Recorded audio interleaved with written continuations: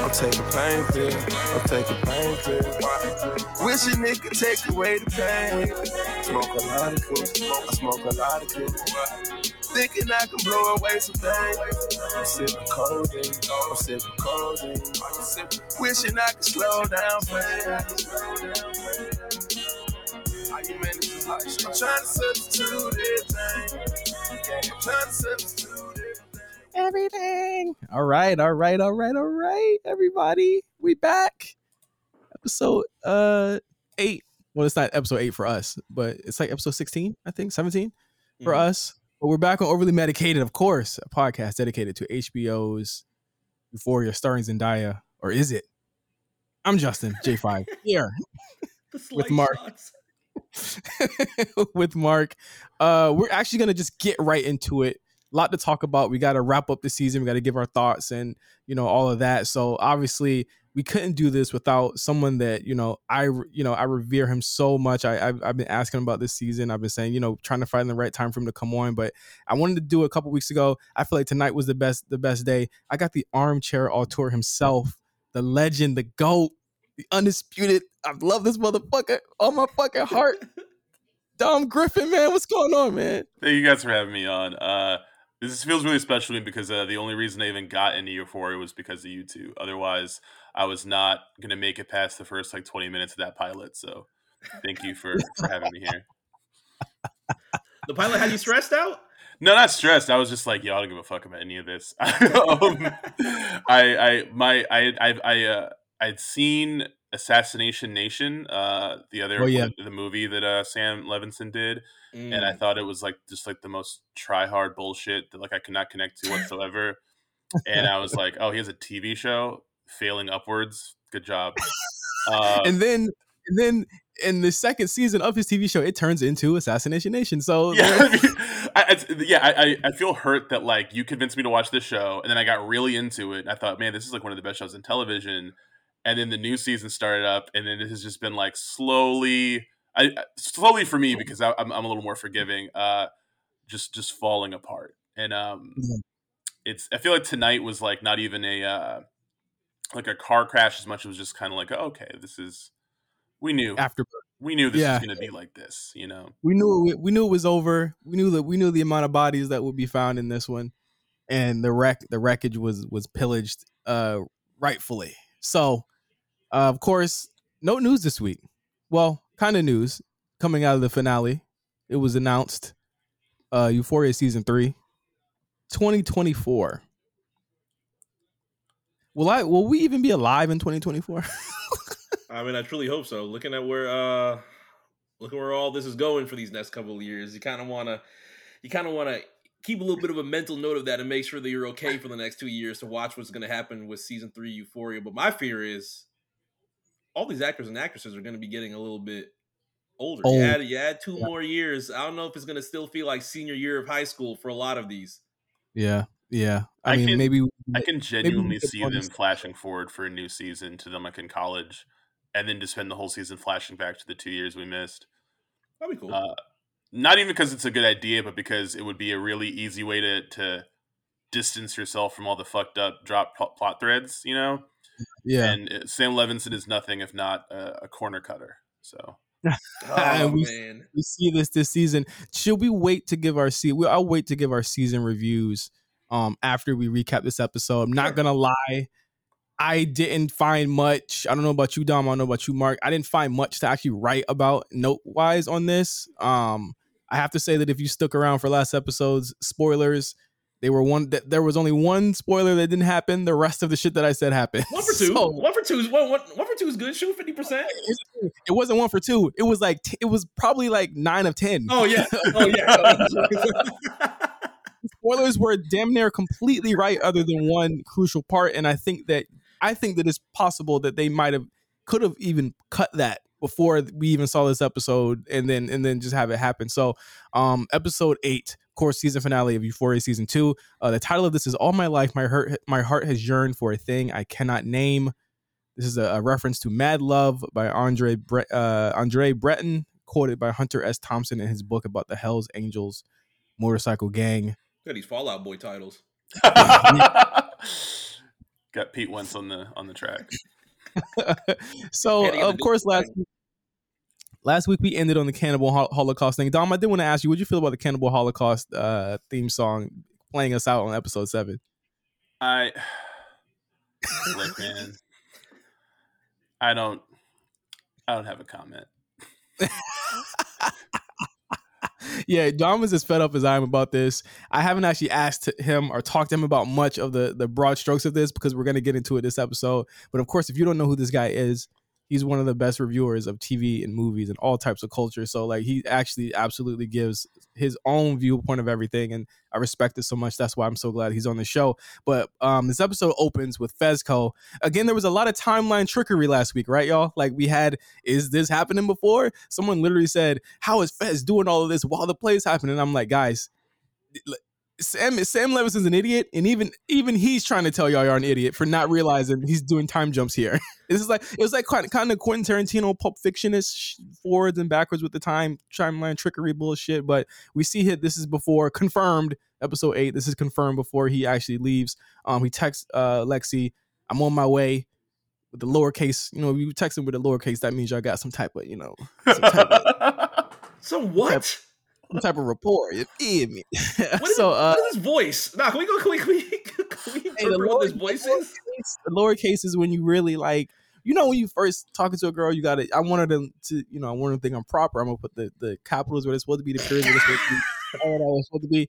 When they know how you talk, that's, listen, Mark, you gotta be around the flaves. You feel me? Oh, the flaves, excuse me. I'm dying. The ladies, you know what I mean? That's what Fezco was doing. But anyway, Custer stops Fez before he can leave, tells him that the cops found Mouse's body. Now, I literally hit skirt as soon as this happens.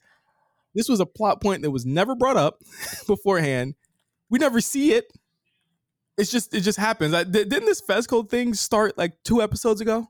And now it's like being wrapped up now? I think it actually started, there's like a really quick interlude in the episode, like the Rue episode, I think, like in that weird like dream sequence shit at the end. There's like a quick little bit involving Fez and like and he looks all stressed, and it didn't get picked back up until like now. Yeah. I just saw this pass by my timeline. Katie Delaney, she does stuff on like I believe Rick and Morty or something like that. She said Euphoria is actually a lot more impressive when you find out that he wrote the whole season with one hand because he was jerking off with the other. Not inaccurate. I mean, like genuinely, like it's really. Did you hear that? Yeah. Did you hear the light taps in the background? I'd hope not. I just had to say I love Katie. She's great. I will let her run the show one day. But gotta wait 2 years for that. Faye making it hot, drops a glass. She could tell Fez not to say anything. She says, "Hey, it's too hot in here. Don't say nothing." She hit the Riley. Niggas, come in. Faye says that Lori killed Mouse, name dropping her and her address to get the heat off of Fezco and Ashtray. A really good out here. I thought this was actually a really clever little thing here. I actually like Faye as a character throughout the season. What do you guys think about her? I think at first I was like, okay, well, this is just because Sam wanted the porn star in the show. I didn't realize she was going to turn into being like important to like the most like dramatic like scene of the shows in the whole show. I was like, oh, okay, didn't see that going in that direction. But she's pretty solid, and I thought that like her like I thought the chemistry she had with Fez is really interesting too, because it's like it doesn't feel romantic. It just feels like she's not used to being around someone who has that kind of vibe and that kind of like good nature about them. And she seems like she feels comfortable with him and Ash. You know what I mean? So like her like turning on her sleazy boyfriend was like, I thought that was cool. Yeah, it's like little sister vibe where it's just like she really cares. Like she cares because he cares about her, and it's kind of like the same way that he took Rue under his wing too. Yeah, very similar. The relationship he has with her, and it seems like she got clean too over the course of the season while she was living there. But Ash kills Custer like an idiot, and this leads us to the central conflict of the episode, really, where everything kind of starts and ends with the Fezco will he won't he thing. You saw the memes all week. You better not touch a hair on their heads. Oh, You better not man. kill them. Like, what the fuck are y'all talking about? Big- That's why I was like, Big meme week. Well, I think I mean, look, this is a show where there's very few people to fully, genuinely root for. right. You know what I mean? Like everyone is either very frustrating or like outright evil or going through so much like tumultuous stuff that they're hard to relate to unless you yourself have been through it. You know what I'm saying? So having like the sweet big brother, little brother drug dealers that chill, you know what I mean? Like they're like the only like kind of unassailably like likable characters in the show. And I understand why people didn't want anything to happen to them, but it's like, I mean, there's going to be a lot of things we could say about Sam's writing and how bad it is, but like every show in the history of television, or at least the last like 20 or 30 years, it's like, if you have a character in a show who's like super beloved, they're going to they're going to die. Like straight up. It's just like, anytime they start doing cutesier shit, you're like, next episode, that person's going to get shot in the fucking forehead. You know, like that's where the drama comes from. These motherfuckers have watched The Wire. And they still act like this, even though, like, you know, and be clear, Dom, I'm only bringing up The Wire because Mark has never seen it. Oh, that's wild. Well, No judgment, but that's wild. That's all. I mean, I'm gonna see it. Yes, I'm going to see it. It's not going anywhere. That's how honestly. There's shows like big shows that I never watched, and people are like, you haven't seen that, and I'm like, there's no sense of urgency for me to do it. It's already over. It's set. I can get to it whenever I want. I didn't finish Breaking Bad all the way until like a year ago, so I understand. Wow, you motherfucker! It's better than me. I only watched the episode. I only watched the pilot. Christ, I can't with you too. Well, I can't with Dom, not with you. I can't with Dom, not with you, Mark. You're unacceptable right now. You heard what Josh said? Watch real nigga shows anyway. So Ash kills Custer, knife to the throat. We could have seen this coming. I felt like a lot of people were like, "Ooh!" I was like, no, like put the knife in his. He tucked the knife in episode 7. He's definitely wearing a wire, and Fez realizes that Custer brought his phone to record everything. Scene where Fez is holding Custer's mouth, and so he can't scream or anything on the phone. Fez takes the phone to a big gulp cup and then puts the phone in there, and he's like, "Fuck, what are we gonna do?" Sam does a lot of action scenes in this. It felt like he got a ballistics budget this week for the show. Mark, what did you feel about like the action shit? This is stuff that we've never really seen on the show before. No, not really. We knew that they kind of kept guns, but it was probably like one little 9mm, little 22 that they kept over on the side. Did not know that he had Chris Dorner set up all the way in the background. So that was a little bit surprising to me. What'd you think, Dom? So look, man, I don't like when shows semi-randomly pivot into being like other shows. Like every time this season Euphoria has turned into like a broke dick version of Breaking Bad, I've been like, can you please stop? But I thought that I just want to say this, okay? They don't when law enforcement has informants, they don't send them in there and tell them to get the confession in the fucking voice notes app. Okay? Yeah. How he was not wearing a wire. They sent him in there with a smartphone and hope. They deserve to have their case exploded. I'm glad that dude's dead. Even, you know, it's just, this is essentially like a 8-minute sequence. It's like in quote unquote real time that was stretched between 2 whole episodes. Right. To the point that, you know, like at this point in the story, like when it happened, it was just kind of like, essentially in like time terms, the stuff with Fez and Ash and this dude is like the van falling off the bridge in Inception. Like that's the pace it's been moving at this whole time. And that's not good.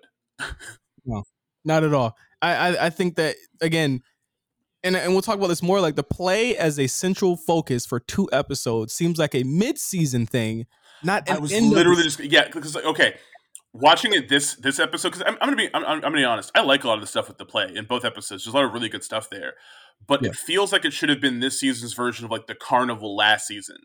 Yeah, you know what I mean? Because that was like, oh, all this stuff is weaved through this one big, visually ambitious like event, and then we kind of go into the second half of the season. But to build to this, not the right move. Not at all. So, we go to the play, and I said in my notes, we're back here again. Well, actually, no. Before we get to the play, we get to a conversation with Fezco and Lexi. He tells her that he wants to live on a farm one day. Lexi wants to have 3 kids by 30. They watch Little House on the Prairie. My thing is this: were they in quarantine? How come she couldn't just go over his house? Look, man, you're asking questions that no one was asking Sam Levinson. Okay, you got to remember that. These questions, no one was saying this shit in earshot of that man. I put that it's so weird that this has become the focal relationship of the show in the past 2 episodes. Everything else has been kind of put to the back burner, whether it be Nate and Cal, which of course we get an update here on in this episode. Rue and Jules pretty much thrown to the wayside for 2 episodes now. Everything else was just thrown to the wayside, and it was almost like he wrote the Fezco Lexi thing maybe before he wrote the rest of the season, or after he wrote everything and realized these people needed something. But it felt weird to give. It almost felt like you know, in movies when you find out a character has a different like wrinkle to their character and then they die 5 minutes later. Yeah, it was like he was heavily promoting that, where it's like, okay, now we know why Fez doesn't have an Instagram.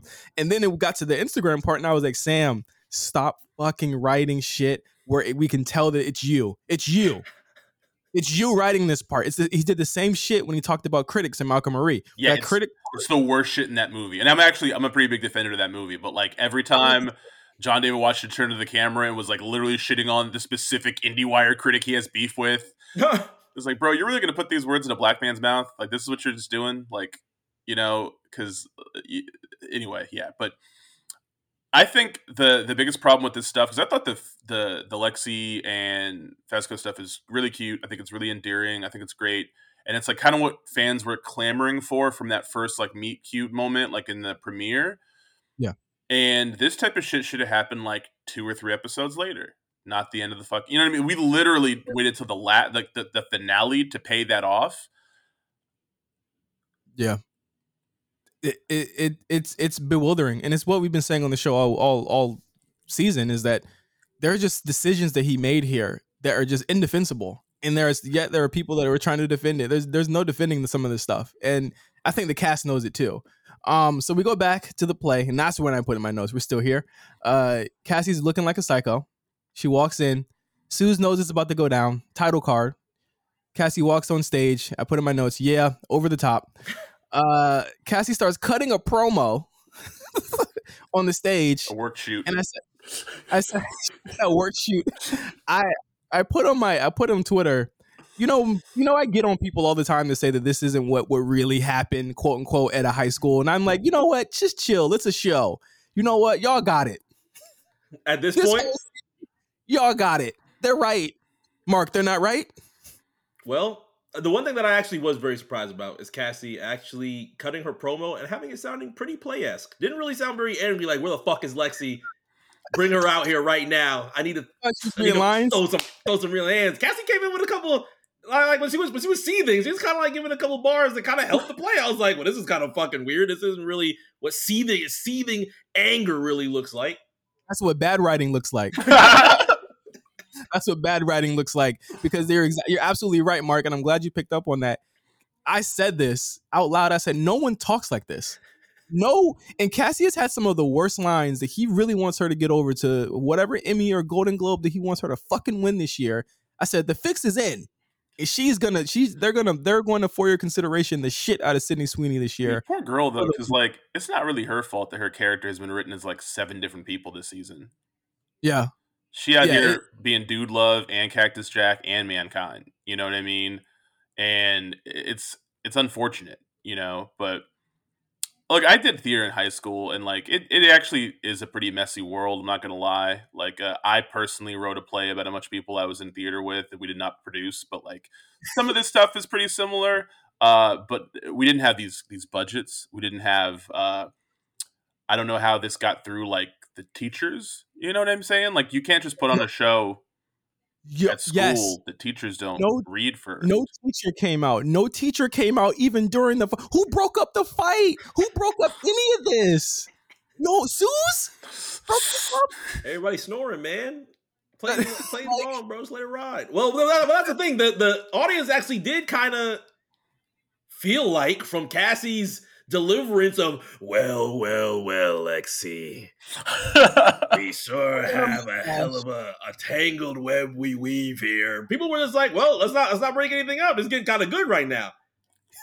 That was that again, Mark. That was some of Sam being like, I want to do some tongue-in-cheek shit right here where they think that it's real, but it's not. And I'm gonna have it right. Like, she gets up there and says, I know they hacked their heads off of women in Afghanistan. Someone yells, that's racist. That's racist. Someone else yells, show us your boobs. Someone like, I'm just like, there is no one on this show, and this episode included, that gets more like she's a comedic, she's almost like a comedy foil here.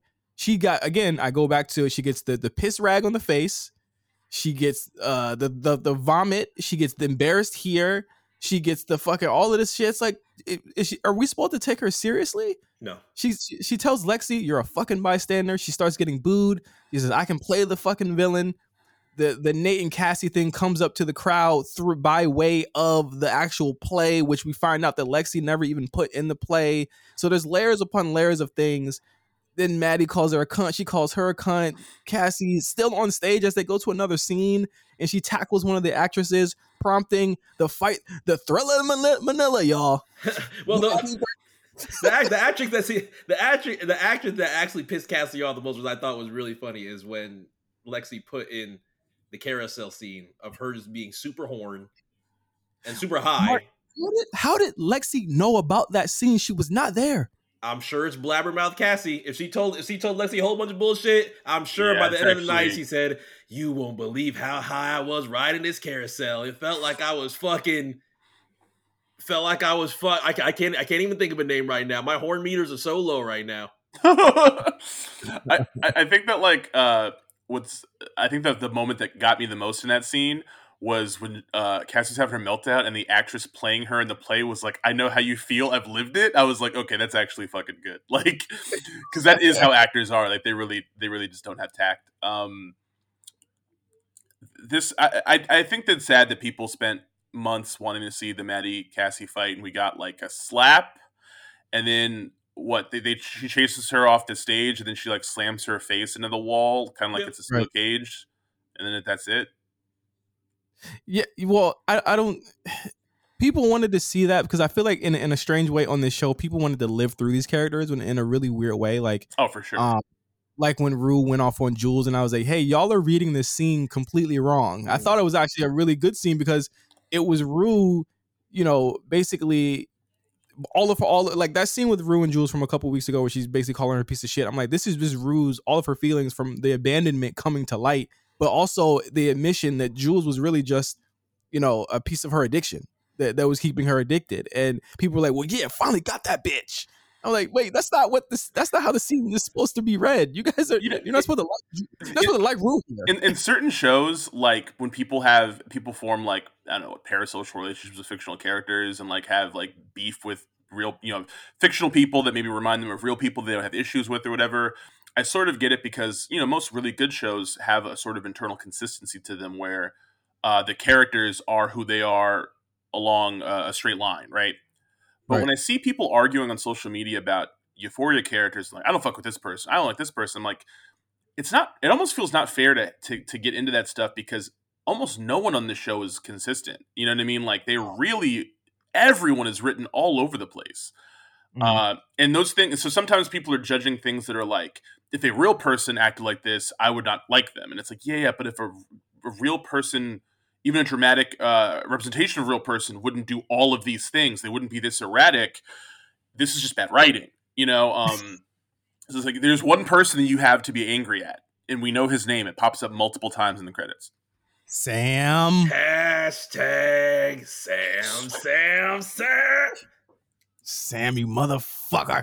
Suze gets on stage. This is all make believe. Close the curtain, and the play finally goes to a break as we get a fucking break from this play for now. Maddie, Cassie, Lexi, Nate, all this stuff blows up. I felt like it blew up episode 5 again, but it's blowing up. This is the most belabored storyline. I think this is really what dragged the season down for me. Like, Cassie, to me, I felt like Sam, and I say this on the show, like Dom, I don't know if you heard it, but like I said that this season, Sydney Sweeney was Sam's muse in a way that Zendaya was in season 1 for him. He really attaches himself to certain actresses and actors, and he really wants to work with them. You can tell. And I felt like her arc was definitely not written as well. I feel like as a white dude, I felt uncomfortable with some of the shit he wrote for her this season. It really feels like, and I mean, we're apparently we didn't get like a really good full tell all about what the original plot for season 2 was and what changed and stuff. Right. But it really does seem like he had a bunch of different things that were going to happen in the show that he just shoehorned all into her because she was the one actress that wasn't like, yo, fuck you, I don't like this. Like, Right. That's the vibe I got, is like every other character probably was given like, we're going to do this with your character. And they were like, I don't want to do that stuff. And he was like, oh, okay. And it felt like maybe she was the one actress who was willing to play ball. So he was just, Right. oh, okay, cool. I can do all this stuff with you on the show then. And then it's like the Cassie who ends season 1, like having an abortion and like all stuff with McKay, doesn't even seem like the same person past the pilot. Like in the debut episode, like in the season premiere, there's moments with her that feel like, okay, I can buy that you were in like, this is like an epilogue to where you were at last season. But after that episode, every episode she becomes like a drastically different person. Every episode. Yeah, and it's fair to think that the abortion that she had would be the catharsis for that, but they never say that it is. In fact, the abortion is never even brought up again. Nope, not referenced. McKay fucking completely disappears from the show. I mean, speaking of McKay, let's get to it because they I mean, neither of these characters in the show. Let's talk about it now because we won't really have a chance to talk about it this episode because they're not in it barely. Kat and McKay, since we're done with this season, they were done wrong. There's a moment in the play. I think it might be. I think it was during the big tussle fight and stuff, where the girl in the play that is playing Kat comes out and has like a one-liner that doesn't fit and it's super awkward. And I was like, that's literally Kat this whole season. She's just like, she just pops up like, no, Maddie, don't, and then just goes away. And it's like, I mean, there was a scene where Kat said, or Maddie said, "Shut the fuck up, Kat," and I said, "That was Sam." He's like throwing sneak disses at her all this whole season. Like, if you could have.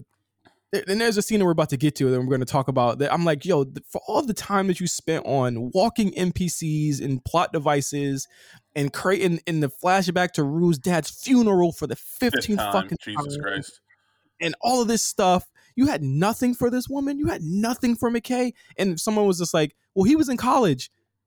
Cal is in this show with extended fucking playtime. What are you talking about? He's like 50.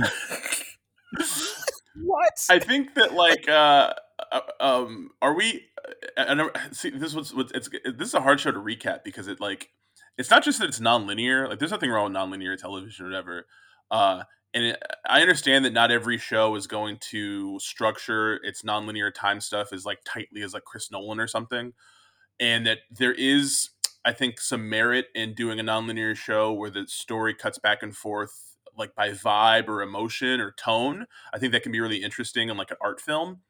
But in a television series with a sprawling ensemble cast, there's no rhyme or reason to the ordering of scenes. It really feels like this man wrote this whole shit out on a bunch of index cards and dropped them and picked them up out of order.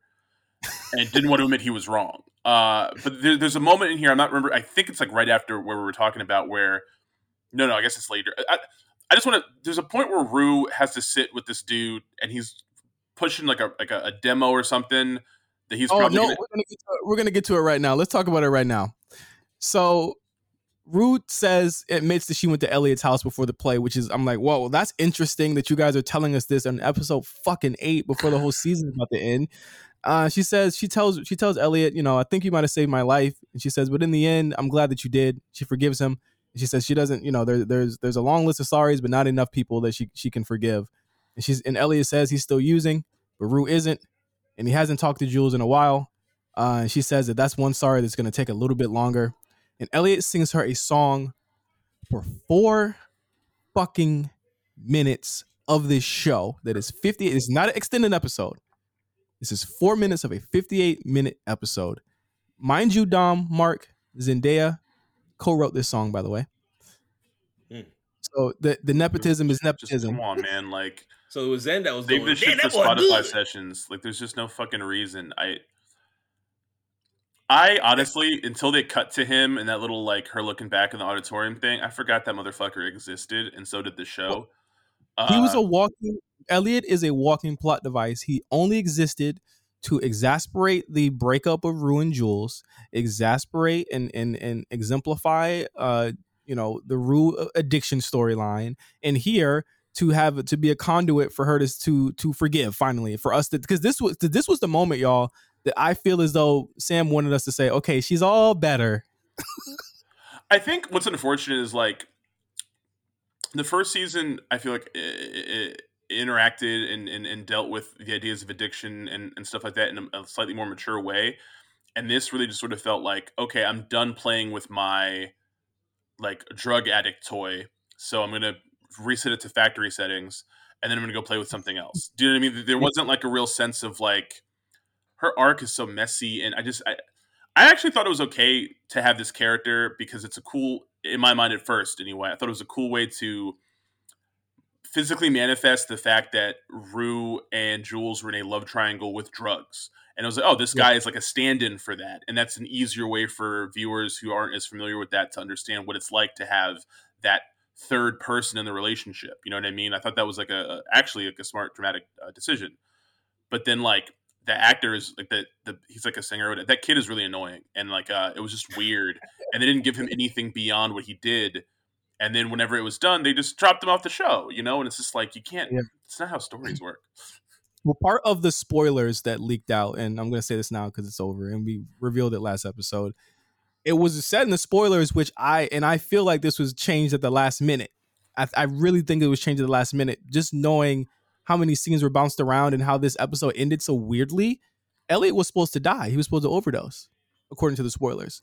The only reason I believe that this was real was because they got every single thing else correct over the season. From I think, Dom, from like episode 2 all the way on. Yeah, I remember I did find like I found like a post I think on like Lipstick Alley or something. I was reading the spoilers and I was like, okay, most of these are right. You know what's weird? Of the ones to cut, like who was like, oh no, we gotta give Elliot, I got more ideas for him in season 3. Like please don't pull Elliot. I knew it was interesting, and I think they did it because people liked him so much that they must have did some trickery in the last couple of weeks, because he went on, I think he was on like Fallon or something, and he said Kimmel, yeah.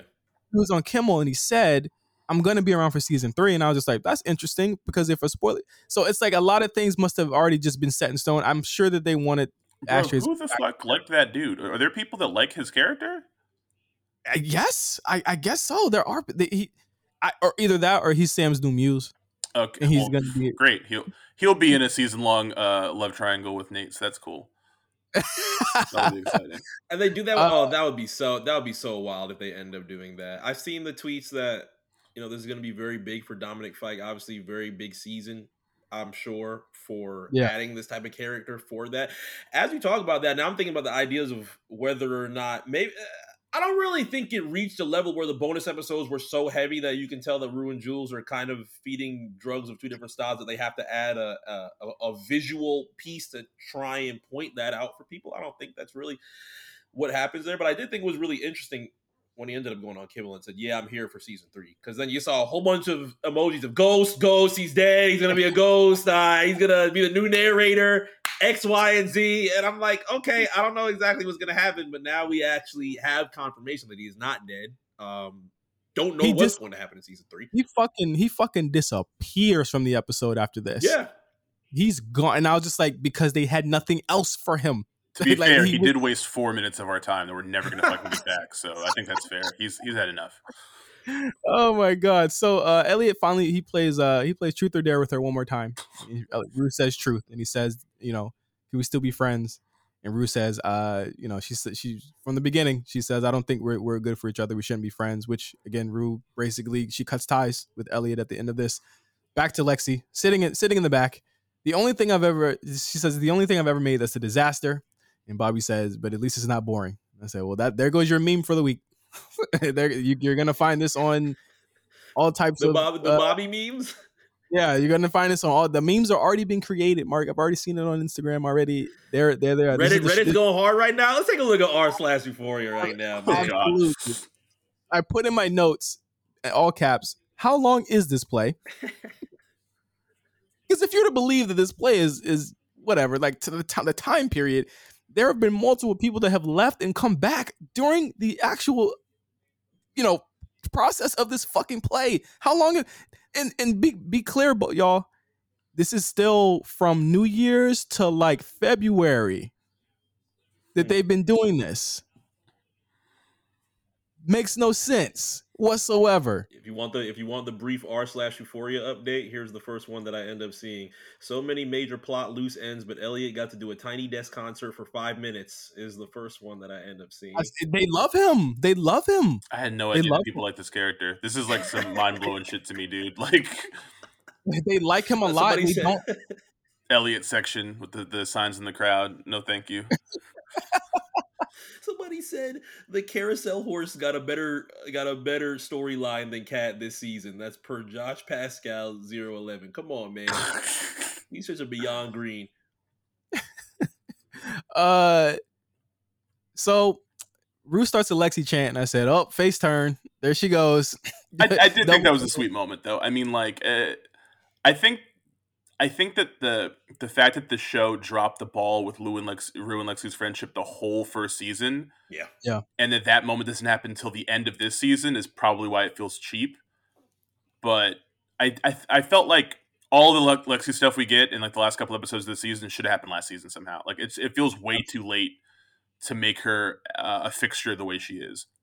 Yeah, and only in these last 2 episodes, and it's like again, this play is telling us as an audience everything that we've already seen just through her eyes, and some of her revelations, I'm sorry, just aren't that eye-opening for us to go back to from all of the stuff that we've seen already. So Lexi comes out, she recites what Fez said to her, and dedicates the play to him. As we go back to Fezco's house, he slaps Ashtray. Slap the shit out of Ashtray. Fezco knows he's going down, and he tells Ashtray to go surrender. He's going to take the charge for him. Ashtray says, "Nah, fuck that." Walks out with hella guns. He's going to turn and take down the cops. The cops have reached the apartment. He asks Ash for the gun, and he says no. He won't give Fezco the gun, and he locks himself in the bathroom. So here we are. The scene felt like an hour long. I'm not even joking. Like, it took them so long to kill him that by the time it happened, I wasn't even as... I was like, okay, like this isn't suspense anymore. This is just dragging it out, you know? Yeah, because you get to a point where it's like, okay, we know Fezco's not going to die at this point. Like, because you get to a point where it's like, oh, we understand what... And here's my thing, and this might be a crazy out, where Fezco gets some type of reduced sentence. But I think that they're gonna think Ashtray did all of it because of this noble action that he did by having a Mexican standoff with the SWAT team. Why a SWAT team again? Yeah, I mean, hey, again, these are the same people that thought they were gonna get a confession on voice notes. So I'm sorry, I watched too many crime dramas to let this shit slide. What do you say, Mark? I'm trying to think. Well, there's the drugs, there's the murder, there's the fact that the phone has now been compromised, so they probably think some type of wild shit happened. You know what? Now that you think about it, if Custer was in on a whole lot of that, it seemed like that. Well, they didn't know as they were walking up to Custer that he's dead when they're screaming "hands up, hands up, hands up." They didn't really look too much for Custer because if they did, they probably would have seen him immediately, knife in his neck. He's bled out for the past couple of hours or so. It's an interesting question. Yeah, I mean, we get the standoff in interspersed. Sam has loved this device all season where as one thing is happening, he's trying to make you think and do a misdirect that another thing is happening. But I was like, why the fuck would Nate even be coming for Fezco right now? So what does this scene even mean as he's loading up the gun? What? Oh God. I mean, but then he ended up. Oh God. Are you ready for this? Are you ready for this? So he rides up to the Jacobs construction site / office with a gun, sipping on some natty lights as he, Nate loves to drink and drive. My question here, y'all, and I want y'all to kind of figure out and answer this for me. How the fuck did he know where his dad was? It was the company though, right? It was where the implication is like, well, dad doesn't have a second house. He's probably, snort and blow with thoughts, listening to Kylie Minogue, and he was right. I just I'm maybe one of the only people I know that actually really defends the Cal arc. Like, I actually liked the Cal episodes and stuff. It's just so disproportionately represented relative to the rest of the cast, like the core people of the show. And I was actually comfortable with the way they wrote him out of the show, and I was like, all right, cool. We just won't see Cal again, or we won't see Cal until the next season. To come back to this like super weird scene with Nate talking about like I had revenge. nightmares about you, my dad raping me and stuff. It was just like it didn't feel. So many other things about the first season are rooted in a real exploration of trauma and how trauma shapes people, and I think it's like really special. And this season is like just like rooted in made up shit. Like I just remember thinking like I feel like this is a really weird, like, where is this being pulled from? Do you know what I mean? Like, certain things in the show you can tell are pulled from, like, real experiences or pulled from input from the actors who live similar lives. But, like, where are you pulling, I watched my dad's porn and I thought he was going to fuck me? Like, where is that even coming from? Like, that's not, like, a formative, like, homosexual experience or something. You know what I'm saying? Like, there's not closeted gay people that have that origin story. It's so convoluted and weird. I thought he was actually going to shoot his dad's dick off. Like when he had the gun, I was like, "Oh, this is going to end by like shooting Cal in the dick." Well, there's just so many things wrong, and I'm glad you brought up the first season. Is that we, as an audience, were conditioned to think of Nate as the lowest of the low, and Cal was right there with them. I think, was there any way that they could have done this Nate redemption angle, where he points a gun at a woman, threatens another one, and then hooks up with his ex-girlfriend's best friend, and then has this redemption arc? Was there any way that they could have written this where I could have given a fuck? Because I'm sorry, he could have killed Cal and killed himself, and I would have been like, okay, moving on. Because at the end of the day, the way you wrote, like he did Nate so over the top in season 1. How the fuck can you bring him back from that? There's no way you could do that in 8 episodes or in 1 season even. Well, and not even just that. It's like Nate doesn't need a redemption arc. It's really more just like season 1 to me was what I really loved about it was like they had this like irredeemable villain character, and then they showed how he became that way, but they never made it like, oh, it's an excuse. Like it's okay he's this way because this happened to him. It wasn't like excusing him. It was more just explaining him, you know? And I think it's important. It's good to have stories where your villains make sense and you understand where they're coming from and what their motivations are. But it's really bad to get in that weird Tumblr fan fiction thing of like every bad person is a really sweet person who just needs a hug. And it's like some people need a lot more than a motherfucking hug, man. Some people just, they need like a knife in the ribs. And I don't know. I feel like it's weird. This is a show where we had to see Ashtray die, but like Cal gets to live. Nate gets to live. Cal's got. I remember even thinking like, why is Cal even going to jail? Like first of all, how many videos can you really fit on that thumb drive? That was my first thought. He was like, "Dad, this is everything." I was like, "That's like an 8 gig." Yeah, that was a nice. I was about to say those must all be in 240p because ain't no way unless you got and it was a Memorex. It's not even right. I was like, bro, how much did you? I don't know what you did here. How about the idea the gun was the gun so that Cal wouldn't run away or try and fight him? No, right? the gun was so it was. You know how like the gun was just Sam wanted us to think he was going to die. That's not a real thing. It's not. There was no explanation for that. Cal was clearly not like the mere mention of the disc had Cal on his knees. So I don't think he would have tried to fight you for that thing because considering that you put it in a digital format. So he points the gun at him. He says, he basically tells his dad, like, I want revenge. And like he tells Cal about his nightmares and how, you don't get to fuck up our lives and just walk away. And Cal says, I tried to protect you, but I didn't. I thought strangely enough, the actual last things Cal says I thought it was actually pretty nice.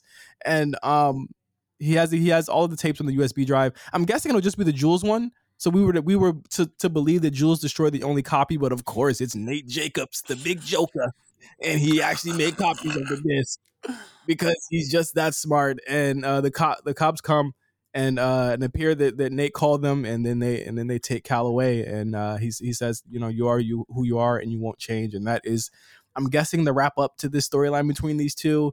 Wet fart of a wrap up here. That's what you fucking think.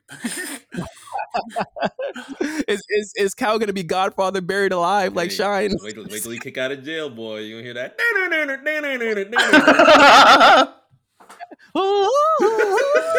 Yep. Cal gonna walk out the front doors.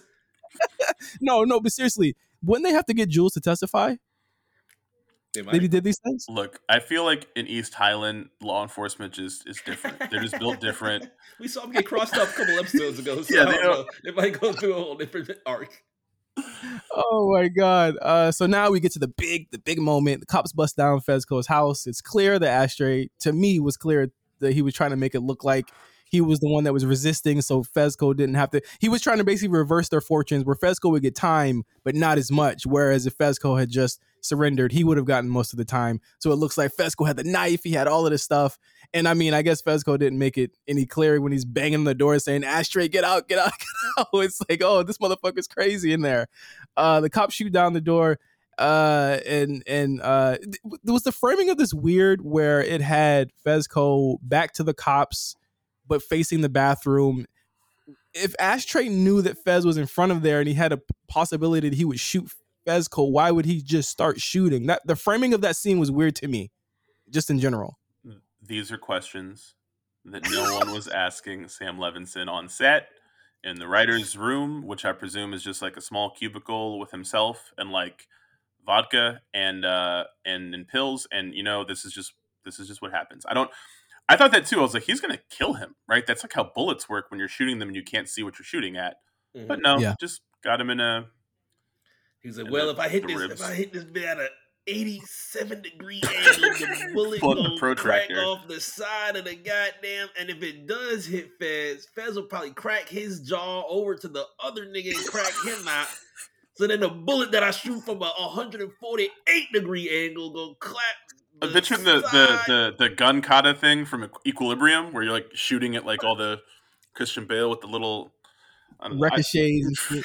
I really think that the saddest thing about this scene is that this scene felt like it took forever. I've never watched it. Look, man, I love me shootouts on screen, even in bad movies. I like stuff getting shot. I'm a fan. But like, if I'm watching a scene and bullets are flying and I'm like, please stop, and yawning, that's not a good sign. That's not a good sign at all. So Fezco gets hit with a stray bullet from Ashtray, and I was like, I was like, this is just not smart. This was written to have people on Twitter say, Imagine if that's how Fez actually died, though. That I would be like, what a fucking moron.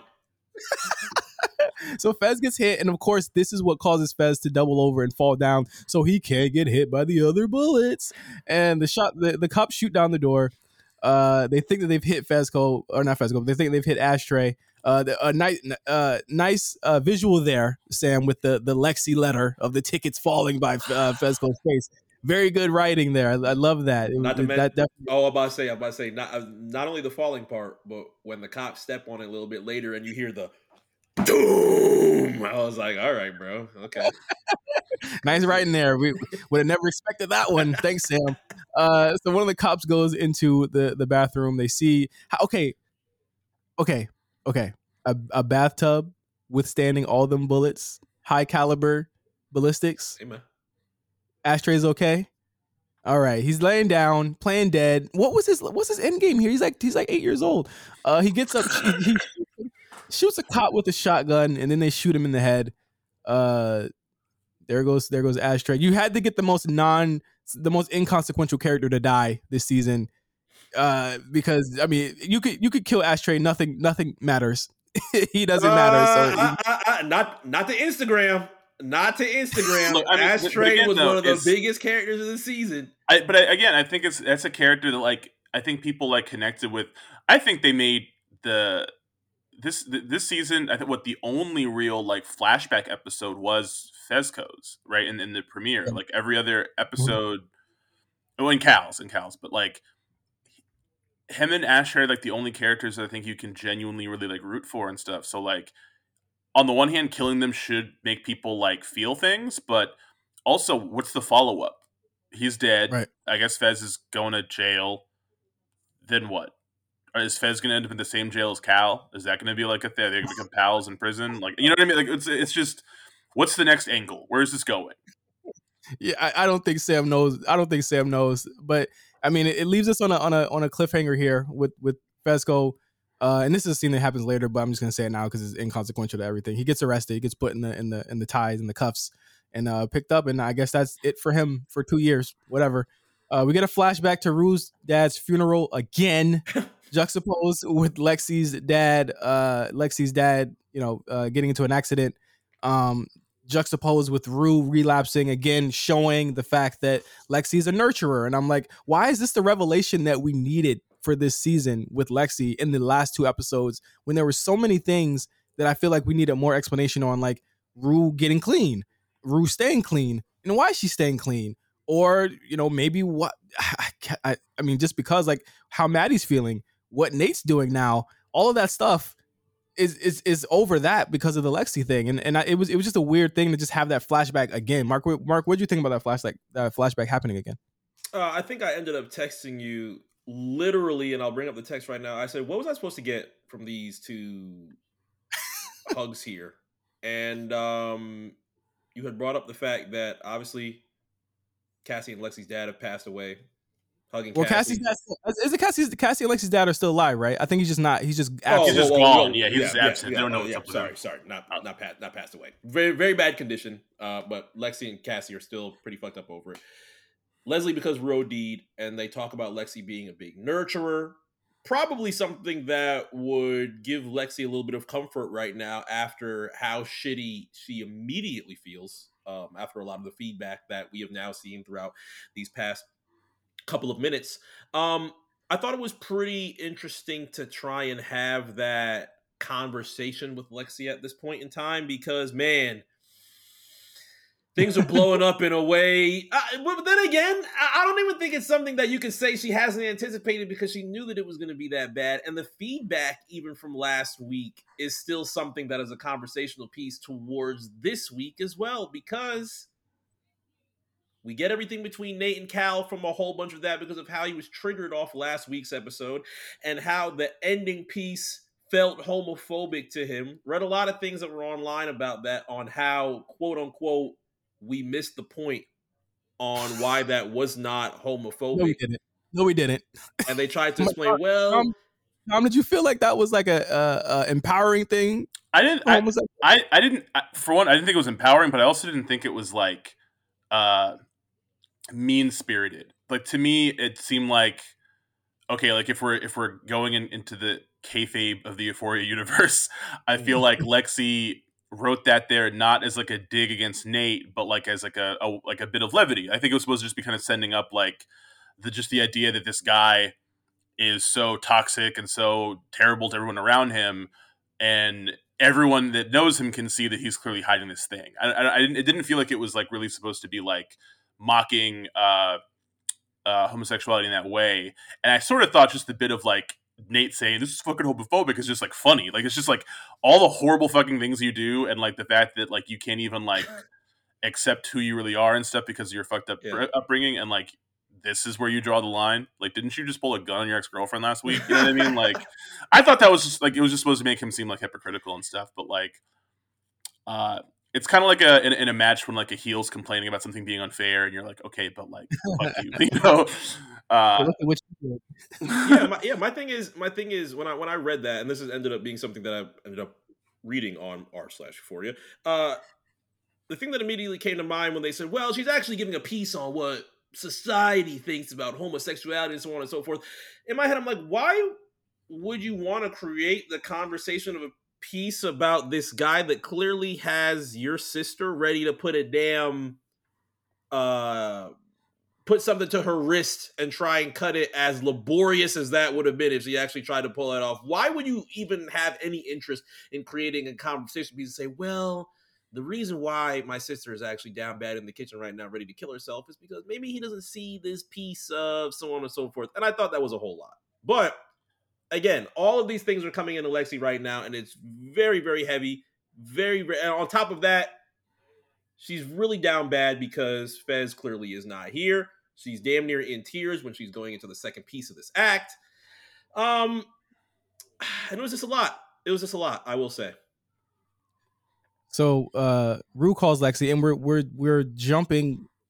We're like the day after. The flashback was part of the play. Yeah, we're jumping to the day after here, but we're gonna go back too. So we jump to the day after. Rue calls Lexi.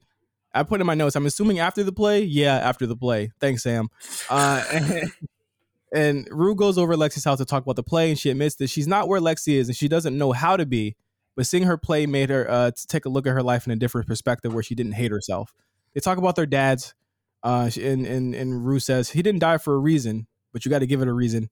And she tells Lexi that it's not her fault that her dad left, and she thinks that he's out there somewhere wanting to be better for her. And thank God this play finally fucking ends. It is over. But we get that one scene with Rexy finally reconciling their friendship. Thank you, God. It's been 16 episodes, but they're finally friends once again. My thing is, well, go ahead. Did everybody get? My thing is, did everybody, especially after this finale, do these paybacks or these weights, the lipos that we talked about last week, do they feel good? No. Do they feel good? Was Maddie cracking Cassie's head on the side of the wall? Like, was that worth 5 weeks of excitement? I felt like the payoff that we got from Nate getting a bottle cracked on his head was worth 2 years of just yes fucking adrenaline. The yes adrenaline that people I think wanted from Maddie and Cassie, or wanted from Nate and Cal, or wanted anywhere else after episode 5 and trying to point that in there as well. I don't know if they paid off that well. It's kind of why you and I are here kind of calm on a season finale. See, the finale of season 1 was a little bit more exciting, even though it involved Rue relapsing and being very bad. Obviously, we much more prefer a sober Rue. But I don't know if the payoffs that were hyped for the past couple of weeks end up really exciting us like it did at the beginning. Well, no, it was impossible for Sam, and I said this on episode 1. It's impossible for Sam to top what he did in episode 1. And I said he wrapped up every single loose end in 1 hour. Yeah, pretty quickly. Weeks ago. Very quickly. And I said, well, what's left for him to do this season? And that is completely fucking destroy this show. In every sense of the word, to completely destroy it. So we kind of get the last couple minutes of what characters are doing. Cassie's in the bathroom with a bloody nose. I know everyone was cheering. Everyone in the theater would have been jumping up cheering to that. Back flips. Yeah, I'm not sure why. I'm not sure why y'all cheering for this. Maddie's got a bum toe. Kat and BB are there as well. I'm guessing that they're all reconciling or they had to talk. This is the last time you see Kat this season, by the way. God, might be this series. Fucking around. Fucking around. Hey, for real. Hey, Barbie. Hey, Drewski hands. We're here with you. Dream Crew has come to terms with the release of Barbie Ferreira. We wish her our future endeavors. Cassie says Nate broke up with her right before she went on stage, and she still did that dumb shit anyway. And Maddie says this is only the beginning, which is this is my favorite scene in the episode. I was like, Maddie basically said, "He's your problem now. Bye," and walked away. You wanted it. Here it goes. I was hoping to God Cassie's and be like, well, he broke up with me, so pals again. I would have been so. It's so fucking upset. What'd you think about that scene with Maddie, with Maddie's line at the end, Dom? I thought it was like, I mean, I do think it was a good sort of closer for that storyline, but it also seemed like the kind of thing where like it's like implying like, oh, this is like, you know, now we're gonna get a whole arc next season of like Nate and Cass's relationship being tumultuous, and it's like we already fucking got that this season. Like, who gives a shit? Like, you know, no, thank you. I would like to be excluded from this narrative. Rue and Jules are left in the theater alone, and they talk. She tells Rue that she loves her and she misses her. Rue says nothing, but she kisses Jules on the forehead and walks out, choosing herself. She acknowledges that Jules was her first love, but she says, "You know what? I don't remember much of it because I was high for a lot of it." Oh, great. She says she stayed clean for the rest of the year and says she's trying. It brings up a quote from Ali saying, you know, you're thinking about being a good person, and that's what makes you become a good person. And she says, you know what, maybe there's something to that. And season 2 is over as Rue walks out of the school. Really ends on kind of just a even keel. I mean, there's, to me, Ashtray notwithstanding, not much happened on this episode. I'm not gonna lie to you. Like, not much was like the cow thing. You really could have did it without. You could have just had him not show up ever again. I thought that would have been. I agree fine. That like there was no reason to even whatever. Like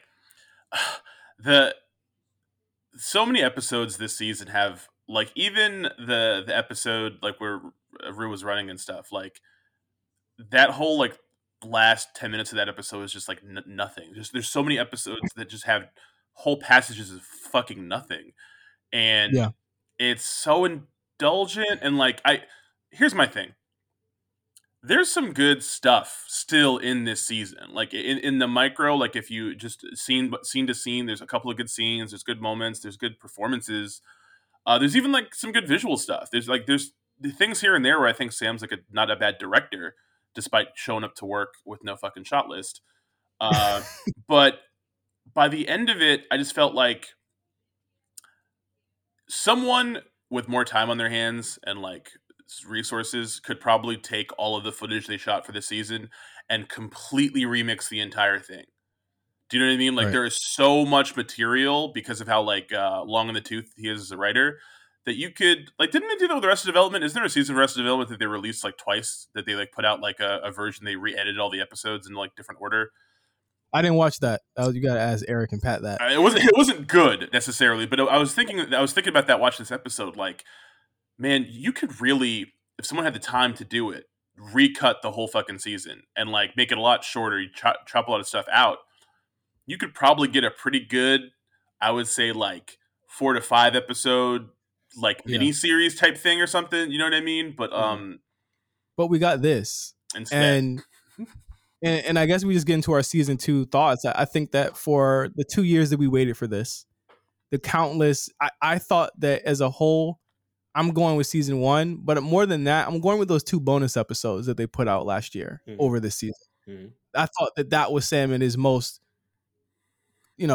his most thoughtful, his most, and again, there weren't a lot of things. There weren't a lot of characters in these episodes. There were just literally like 2 or 3 or 4 characters there. Yeah. But I thought these were way better than what we got here. And I thought we were going to go in a different, more thoughtful way. And we just didn't. And I feel like I still like this show. And I think that's why a lot of people are like, you're so negative on it. I'm like, no, because I like the show. Yeah, like if you didn't give a shit, you'd just stop watching. I think that's the funny thing. For whichever reason, Overly Medicated, the listening of it has been like, well, we're coming to Overly Medicated now to talk about or to hear at least the challenging points that come in with Euphoria. And it's like, well, we kind of didn't really start off with that. We're actually very excited for season 2. This was not shitting on Euphoria from season 1 for the bonus episodes. They're coming into season 2 like, yeah, we're ready to bar this shit up. We even questioned some of the pieces that were getting barred up as we gradually started looking at characters that were way smarter in season 1, in the bonus episodes, had a little bit more to say and moved a little bit differently than what they did in season 2. We said, well, you know what? Maybe a lot of those complaints weren't really as bad. And then the episodes started going down a bit. People got stupider. People made dumber decisions. And we said, well, this is now tumbled down into a lane that we cannot stop. Yeah. I mean, it's just right there. I mean, Jules, one of the most dynamic, and I thought really, really one of the most like interesting characters of season 1, Backburner. Kat had one of the best scenes of this season, of this series. And I think it was like episode 2 or 3, where she had to kind of talk about how, being a feminist was tiring to her and what she sees and stuff like that. Like, yeah, that was really good shit. It felt like the start of something really interesting, and then like, nope, done. And they stopped it. They killed it. She put to the back burner. McKay is embarrassed. He's embarrassed and made to look dumb as hell. And granted, we're not fans of McKay on this show, but we needed something. We needed something to laugh at. Yeah. We needed something to bar up. But you know what? As we're now saying goodbye to, I don't know if we're saying goodbye to McKay for the series. I don't know if we're saying goodbye for just this season. But one thing that I actually did find was very interesting that we did not talk about too much on Overly Medicated, and not many talked about online as well. We talked about how Cassie has clearly fucked her best friend's ex-boyfriend. We haven't really looked at it from the other perspective of Nate taking one of his best friends and fucking his ex-girlfriend. We haven't really had too much of interest on the other side of this. One, because we haven't seen McKay for a very long time. But 2, there's also a story in that as well, because we haven't seen McKay come out of the woodwork and be like, wait a minute, what did you do with Cassie? We kind of had a combo on that at the house party. You did what? Yeah. Yeah, he's just gone. Yeah. There's so many characters that might have been someone's favorite character that they put to the back burner. I can't think of many shows, even like shit, like even the worst shows could give somebody something to do. Bubbles had something to do in The Wire at most times. Like, even if he had nothing, even if it wasn't most exciting, he had something to do. They had some camera time for my mans. And like, it's just crazy to me that like from one season to the next, it just felt like there was definitely something wrong when they were shooting this season. I don't care if it's shot on film. I don't care if he got the fucking oldest camera in the world to shoot this fucking show on. There was something wrong with the bones of the creation of season 2. And that's why I'm so disappointed. This is absolutely, I'm going to say right now, it's one of the most disappointing seasons of television that I've seen in quite some time.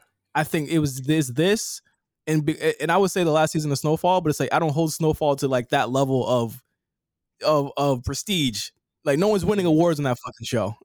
And people are winning. There's people that are probably going to win awards or be nominated for awards on this fucking show this season, and I don't really feel like this is warranted, other than Z, because that's just what she does.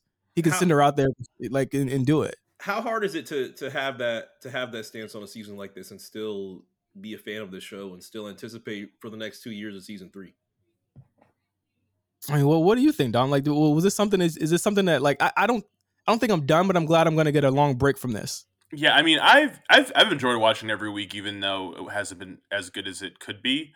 What I've been stuck on is I can't think of another show that has gotten worse this fast while ratings improved. Because typically speaking, when a show goes off the rails, people stop watching it, and that's what gets it back on the rails. It's like, oh, hey, we got to get viewers back. But the show has morphed into something lesser than what it used to be, but that connects with more people. Because more people like shit like this. They like stuff written for Twitter. They like stuff written for memes. I don't know that the show's going to get back on track. If this iteration that like people like the show are all like, yo, what the fuck, did well and the numbers are good, who's going to put pressure on him to not be like? I mean, there's probably going to be pressure on him over like. I imagine this season went over budget. I imagine they lost production money and stuff like that. Maybe they'll have to rein him in on that level, or bring in outside directors or another writer or something, or more writers hopefully. But I'm actually more concerned that season 3 will just be this, but more so. You know what I mean? Yeah. Like, and who knows? Like, you understand what I'm saying? It's like there's this thing of like, if you get really indulgent and do some off the wall shit and you fail, you're humbled, and then everyone's like, all right, bro, pack it in. But if you do all that shit and then you win, who's gonna stop you? Who's gonna, you know what I mean? Like, who's to say your approach isn't valuable? So that's what I'm kind of afraid of. Is like, he hot-shotted this whole season, and you can hot-shot things and make money off of it in the short term, but the damage he's done to the show is going to need to be corrected, or the next season will start dropping in the other direction. Like, if you can maybe come up with one more really crazy premiere, but then by week 2, if it starts trending in the same way as this one did, people will just say, fucking not watch. They'll just be like, no, never mind. I'm not falling for this again. Yeah, like, what would that even be? Like, I got to look at it, and this is without me having any type of prior knowledge of like contract stuff between the actors and stuff, but a lot of these people are going to be 2 to 3 years older. They're going to be more successful. Barbie's going to in Nope with Jordan Peele. Zendaya, she's going to be doing Dune 2. Alexa Demi, who knows what she's going to be doing. Some of these people aren't going to come back. I can tell you right now, probably 3 or 4 of these people that we saw this season are not coming back. I think Sydney's a shoe-in. Z obviously is a shoe-in. Angus Cloud is probably going to come back in some way, shape, or form in Maude, but they're going to have to replace everybody. Oh man, like, it's gonna be like Euphoria 2.0. They're gonna bring in like some new blood. They're gonna bring in some new sophomores or something. Like, what? Oh, you know what? You know what you could do? You could take Rue's little sister. We don't know what she's been up to. Oh yeah, maybe like people. More tears. Her friends. Yeah, but I mean, I do think that you could potentially just do a time jump. To me, like, if you could get people to come back, just do a time jump. You know what I mean? I don't know that anyone is going to believe these motherfuckers are still in high school 2 years from now. A senior in high school, yeah. There's no way. It's crazy. It really is crazy. And then as we circle around to it, it's like, I guess we got to do our Green Award of the season. Shout out to our Spotify sponsors, first and foremost. Thank you for sponsoring this Green Award this week, as you have this season. Very good season to do so. Green Award. I got to go to Sam Levinson, man. I mean, it's the only answer. I got to go to Sam Levinson, man. He's got the Green Award of the season. What else? Who else? Who else? His muse, maybe. It ain't Zendaya. She No, harbors not Zen. His new muse. She's an executive producer on the show now. Yes. You mean to tell me you don't think she wasn't in there? She wasn't looking at the script and saying, she even said it in that article that some of this stuff needed to go, and she probably was one of the shepherds of that thing happening. Yeah, that's true. We already gave them a Green Award. We got to give them a Green. Of the season. This is different. Of the entire season, we're going to give it to both of them. God, who can? She's beloved. She's a beloved baby face, but give her 2 years. I'll say Sam Levinson. Who else could you give the Green Award to? There wasn't we hated the characters, but by the end, Rue had largely been given a redemption angle, and so had Nate. So we can't give it to those two. I guess you give it to Cassie, but she got her ass beat. So whatever. Yeah, that's a bad thing about God. That's one of the bad. A person that I actually liked after her origin story just turned into a complete goofball. Cassie's done. Kat's unfortunately done. McKay, we're not gonna see. Nate, I'm still not buying the face turn. I guess Ashtray for thinking that he had 150 offer. He's Grand Theft Auto San Andreas. Ashtray gets Green Award this season. We haven't even heard a fucking word from it. Okay, the episode it should be Ashtray. Yes, of the episode, yes, he gets the Green Award for the episode. He's a fucking idiot. Ashtray's an idiot. I don't feel bad for him dying. He's a fucking. It was done. Well, here's the thing. I don't feel bad for him dying, but I definitely don't.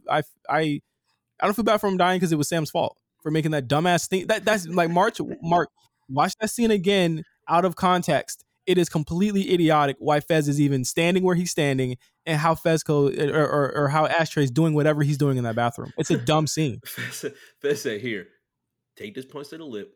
Just go outside, hands up. I'll take the L. Whatever you got to do, if you take the L, it's not going to be as bad as mine. We're going to be back on these streets. I tell you, it's not going to be that bad. I can fix things with Lexi down the line, or maybe I can't. Everything is going to be okay, Ash. Just make sure.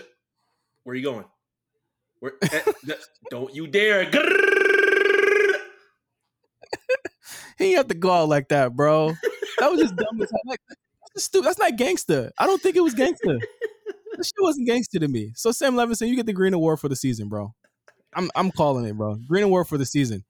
So and that's where I'm standing at with it. There's a lot of questions before we end the show. There's a lot of questions about where this show is gonna go. With Euphoria season 3 not happening until 2024. Oh man. I'm gonna tell you one thing right now. We are not waiting 2 years for this show to come back.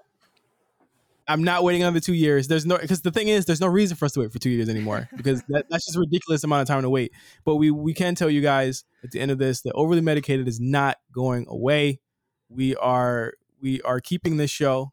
We're going to rebrand it. We're just going to keep it OM, and we're going to talk about a whole bunch of stuff. We're going to talk about movies. We're going to talk about TV shows. But me and Mark are going to take a long needed break.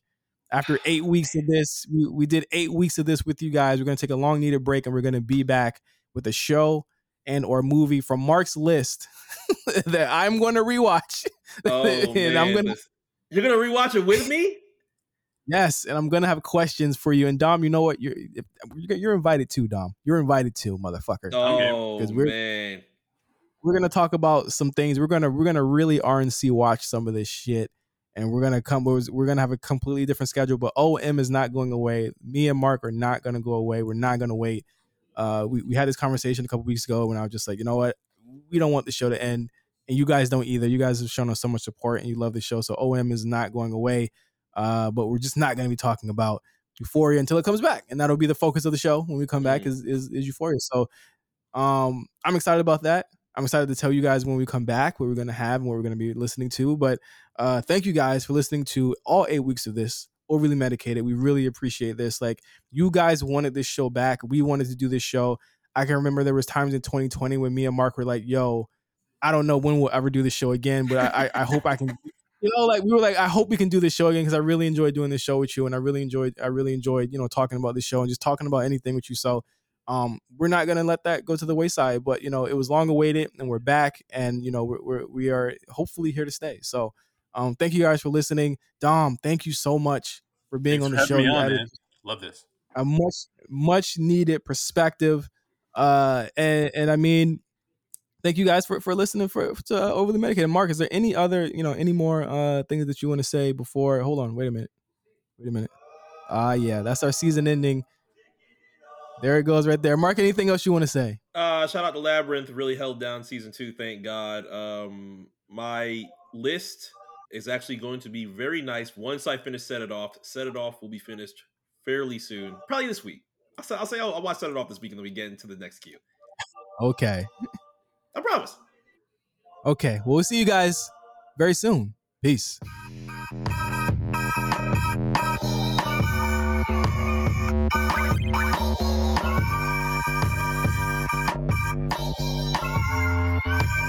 Kicking it all for us.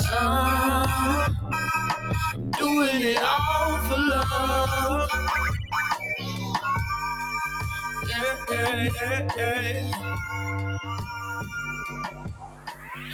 What's in my system?